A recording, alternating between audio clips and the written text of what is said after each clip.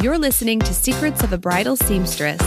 In this podcast, you'll hear insider tips to sidestep stress and walk into your wedding season feeling educated, confident, and empowered to discover your bridal vibe and wear it with style.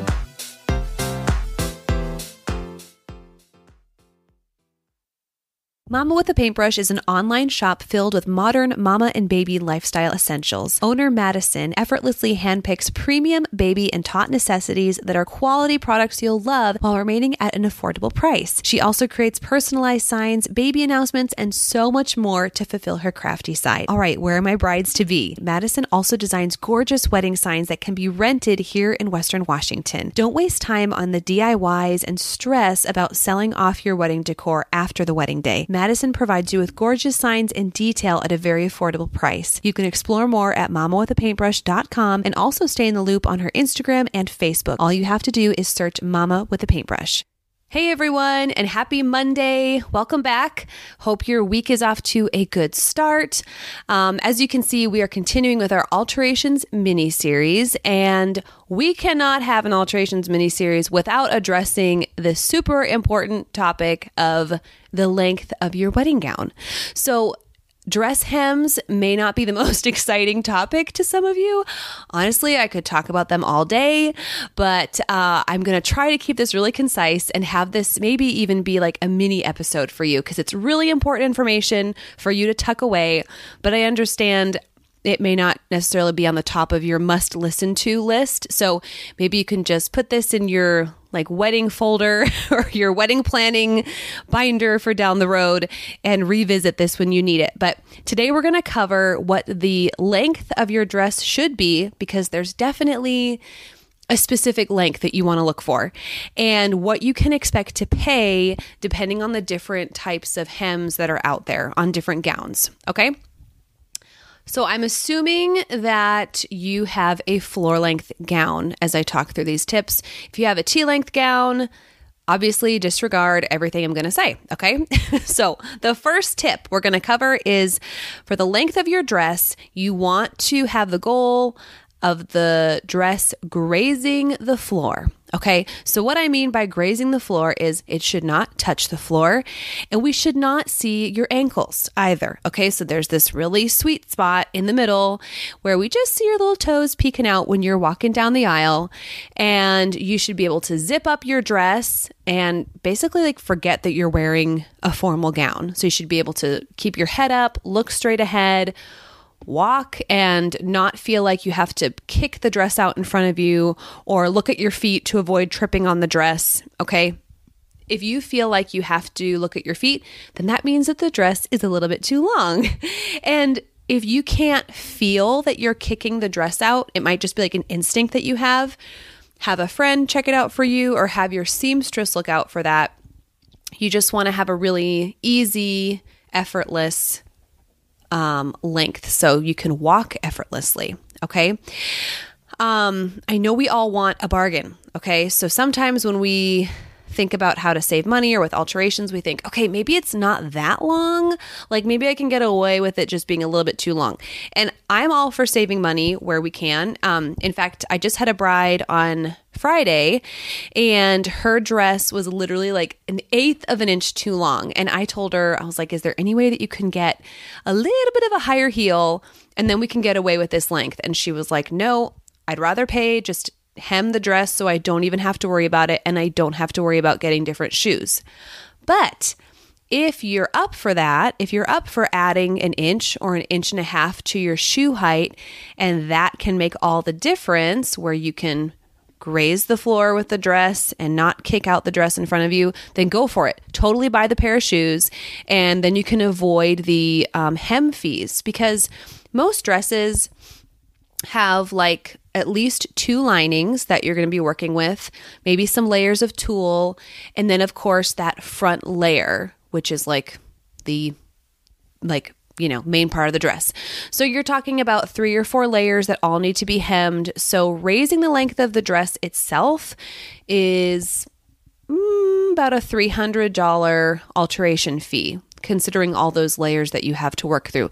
If you're one of those lucky girls and you have a dress that has like 2 layers total, then your bill will be a little bit lower. But I say all that to say, I understand the willingness to want to avoid the hem fee. So if you can, if it's only like 1 inch to 1.5 inches and you can like buy a pair of shoes that will take care of that for you, or invest in some great wedges, then do that and avoid the hem fee. But if you're like me, you're vertically challenged. I'm like 5'2", 5'2.5". Yeah, there's no way that I can just get like a 7-inch pair of heels and avoid getting my dress hemmed. So every formal dress that I've ever worn has had to be hemmed. So I have sympathy for you. And there's no shame in just getting a comfortable pair of shoes and getting that hem. Okay. So now this is where we're going to get a little technical, and maybe you didn't even think that hems were this exciting, but there are some technical things you need to figure out about your wedding before committing to the length of your dress. So I want you to consider the surfaces for your wedding location. Okay, so what I mean by that is, are you going to be walking on pavement? Are you going to be walking on a hardwood floor or some flat surface? Or is the majority of your wedding day going to be spent outside on the grass? So why do you think I'm asking about grass? Well, grass is obviously, 1 inch or 2 high. And what happens is your dress can tend to like pool around the grass. Does that make sense? Like if your dress is the perfect length on a flat surface, it's going to be a little bit too long when you're walking on the grass. So you need to kind of ask yourself, what are the important parts of your wedding that you need the hem to fit? All right. So what I mean by that is, if your ceremony and the reception are both on a flat surface, and then you're going to take some pictures out in the grass, then I would hem your dress to match that flat surface floor. Because for your photos, you're going to have your friends helping you, the photographer is going to help you. And so you don't have to worry about necessarily walking without looking at your feet. When you're taking the pictures, that's when you can take your time and pick the dress up if you need to. I wouldn't shorten the hem to match the grass. But if your whole ceremony is in the grass, if your reception's in the grass, then I would tell that to your seamstress and consider having the hem of your dress raised an additional 1/2 inch. And I know that sounds like a lot, but grass, I don't know. I know this is like my job now, so I cannot help but go to a wedding. And then when I see the bride walking down the aisle in grass, like she has to pick up her dress because it's too long. So just think of the day and like as a whole. Okay, do you have a lot of time spent in the grass, or do you have most of the time spent on a flat surface? And that's going to determine like the length of your dress. I have a little like shag carpet in my shop, so brides can walk on that shag carpeting, and that kind of like simulates the length of grass, so that if it fits them perfectly on my flat whatever, my basic carpeting that's like that industrial carpeting on my floor, well, maybe it'll be a different story if they walk on my shag carpeting. So just consider those very, very specific, technical specifics, I guess, with the surfaces of your... See, who knew this was going to be so intense? But you got to think about these things when you think about the length of your dress. Another thing about grass is if you have like stilettos, consider buying those, I think they're called like heel protectors, and you clip them on to your stilettos so your shoes become wedges, and that way your stilettos don't like sink into the grass. So that's an extra tip. So you got a free alteration tip. It wasn't even an alteration, but all the fun things you find in the Alterations mini-series here. Okay, so we're almost moving on past the initial length point. So the final sub-point of length is the train length. Okay, I love a good train. And part of me inside dies when a bride asks for me to like remove the train. If she's not crazy about having a long train behind her and she wants me to like shorten it to match the front of the dress, I don't know. I mean, how often are you going to wear this like formal gown that has this beautiful train like trailing behind you, but I know it's their decision. So I mean, I let her know that it makes me sad inside, but I still will gladly even out the length of the train for her.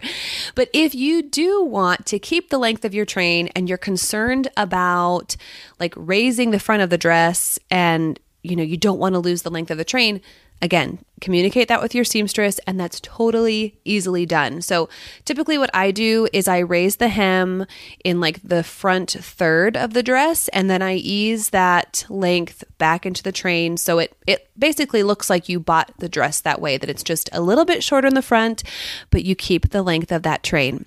Now, if you are a train hater, I mean, we can still be friends, but you may want to consider having the train just a little bit, or I shouldn't call it the train.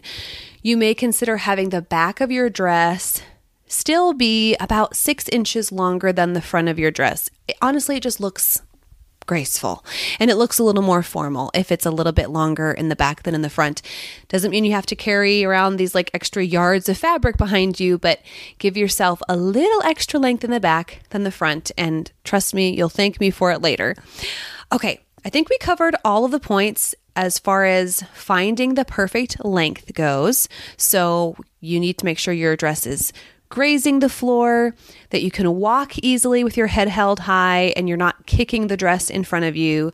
If you can, buy a higher pair of heels. So if it's just an inch or a half inch that will do the trick, go ahead and buy a higher pair of heels for yourself. Otherwise, invest in the hem. Consider your wedding surfaces, and if you'll be having a majority of your day spent on grass, make sure that your hem is raised a 1/4 inch to a 1/2 inch higher so you don't have to feel the need to pick the dress up every time you walk along the grass. And think about the train length. How long do you want it? And if you want it to stay just as long, even though you've raised the front, make sure you communicate that to your seamstress. Okay, let's move on to the different prices that are involved with different hems. So if you are a budget bride, honestly, even if you're not like budget conscious, you still want to know what you're going to expect to pay for alterations depending on the kind of dress that you have, right? So often I hear these really general estimates for bridal alterations, and it's just totally not accurate because alterations totally depend upon like the specific style of your dress and what needs to be done, like how many hours are involved in raising the hem of your dress. So I'm not going to give you like specific dollar amounts because like I mentioned before in past episodes, I can't really give you price estimates because they're going to vary all across the country and depending on the type of area that you live in. So, yeah, I'm just going to avoid the dollar amounts altogether, but I'm going to start with maybe the least expensive type of hem and then work our way down so you know in comparison what different hems will cost compared to each other. Okay, so let's start with a very simple, what we called a rolled hem, and that is when you have a simple chiffon dress, maybe it's made of crepe or an organza. The rolled hem is a very simple, formal hem, and that typically takes a couple hours to hem all the layers, maybe like 2 or 3 hours to take care of all of those layers. And it's like kind of like your basic hem. Okay. A lot of bridesmaids dresses are made of these type of materials. There's not much beading involved or any kind of beading or lace. It's just a very simple skirt. And you can communicate that to your seamstress even if you're just reaching out for an estimate. Make sure that you tell them what kind of fabric that top layer is made of. Okay, so if it's not chiffon, crepe, or organza, it may be satin. A lot of these beautiful, super elegant, like very chic ball gowns that I'm imagining are made of satin. And maybe you can think of the same picture in your head where oftentimes it's like a strapless ball gown or it has a really clean, like sweetheart neckline, and it just crisp, like totally timeless. Okay. That's what satin is. And oftentimes the bottom of a satin ball gown will have, it looks kind of stiff and very crisp. And that's because in between the satin and the lining, those two pieces are actually sewn together so that inside of it, there's a material called horsehair mesh. And it's about like, its width can vary. So sometimes it's like 2 inches wide. It can be up to like 5 inches wide. And it creates this like stiff outer edge of the gown. It looks so cool. And if you are planning on wearing like a petticoat under your dress, then that horsehair mesh is going to make your dress look like it's like standing up on itself. I don't know how to explain it, but it is really the coolest look. So when you have a satin ball gown, you can't just like do a rolled hem because it's going to look really clunky, because as graceful as the satin is, it's a pretty thick fabric, especially compared to something as delicate as chiffon or silk. So when you're working with satin, you can't do a basic rolled hem. So what we do as seamstresses is we open up the lining of the ball gown or the dress and we sew from the inside, and then we kind of fold the dress in right side out. I almost said fold the dress inside out. No, you fold the dress right side out. And then once you press it, the hem is raised, but you have the identical crisp horsehair braid, that really nice line along the bottom of the dress.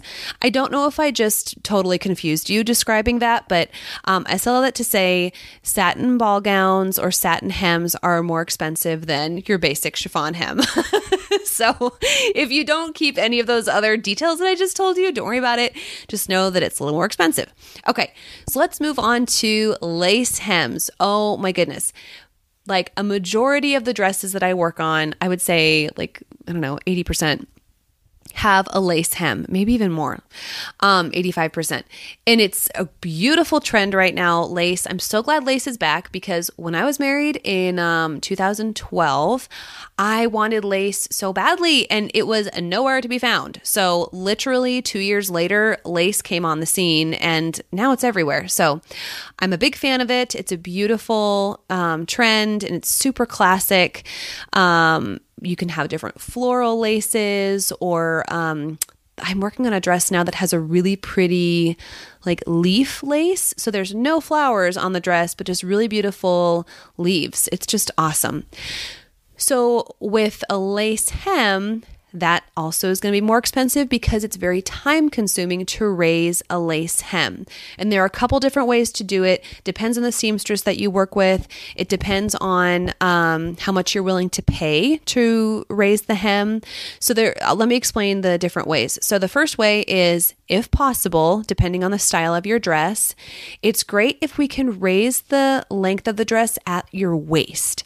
So, you're going to need a specific seam right at your waist where we can open up the dress and then raise that length. But honestly, not a lot of dresses, like current styles, allow us to do that. So that's one option, is to raise the length at the waist and then nothing along the bottom is touched. The second way is to, now this may freak you out, but cut along the bottom layer of lace. So oftentimes, if you look at a wedding dress, there's, a pattern of lace along the bottom of the dress. So lace is all repetitive, right? Any type of lace fabric, it's just all repeated stitches. So we would find some kind of repeated pattern and cut along the bottom, cut it off the dress, and then pin it in place at the desired length. So let's say we're going to raise the length of your dress like 4 inches. So we cut off the bottom part of that lace and reposition it 4 inches higher. We ease it into the side, into the back of the dress so it looks seamless. And the desire is that, you want it to look the way that you initially purchased the dress. That isn't going to, so the bottom of the dress is going to look beautiful and seamless. It may interrupt some of the higher lace as, like you're working up the dress.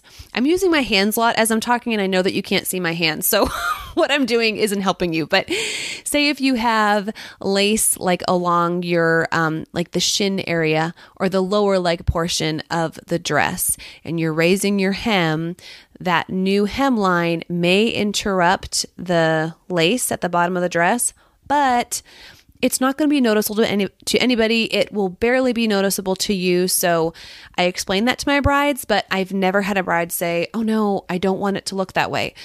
It's like never really a big deal, but I guess just something to be aware of if you want to know all the details. Okay. And the third way, this is very, very time consuming, but you can remove the lace. Oftentimes it's like an applique, so that means it's sewn onto the dress itself. So you remove that lace stitch by stitch, and then you reattach it to the new length position. So the difference between like moving the lace, those two different ways, just depends on like the way that the dress is made and like the desire of the bride. So this week I raised the length of more than two, but like two different styles of lace dresses. The first one, I cut off the lace and I reattached it. And this other dress that I was working on, I didn't have that option. So I had to remove the lace applique stitch by stitch and then, place it higher on the dress. So anyways, more details than you need to know, but raising a lace hem is very, very time consuming. And so it's significantly more expensive than your like typical chiffon hem. And oftentimes it's even more expensive than a satin ball gown hem. All right. The last hem to consider is the beaded dress. Okay. Anytime there are beads involved, it's just going to be a little bit more expensive because whenever something is removed, whether that's like straps are changed, if you take in the sides, take out the sides, raise the hem, beads are going to fall off, right? So then what's our job? To put beads back on and make them look just as pretty as when you first bought the dress. So beading can be so time consuming. I actually love beading because I feel like it's like super therapeutic, and I just like listen to music and I really have fun with it. But that's not to say it doesn't take hours. It's just it happens to be like therapeutic hours. So consider all of these different styles of fabrics that you're checking out for your dress. Like absolutely buy what you love. Like buy the dress that you love on you and that you feel so good in and so confident. Obviously, if you are just aware of a budget, as most brides are, it's good for you to know not only how much you'll be paying to take the dress home, but also to get the dress to fit you perfectly. Sometimes it may be as much as the dress itself. As much as the dress itself. There we go. Or it could be like half as much as you pay for the dress you're paying for alterations. It all depends on the fabric that your seamstress is working on. So I don't want you to be up for any surprises. Hopefully this episode covered everything you need to know about the length of your dress, how it's raised, where you want it to lay on the ground, and what your seamstresses need to do to get it to that perfect length for you. All right. I hope this was helpful. Our next mini-series episode is going to be about bustles. I'm really excited about that because I love designing bustles. So anyways, little teaser for that. I'll save it for next time. I hope you have a great week as we're continuing to like move into spring, and I will talk to you next week. Thanks, everyone. Thanks for listening to today's episode. If you like what you heard, please subscribe and share this podcast with a friend. And if you're feeling really generous, leave a review. Thanks, everyone.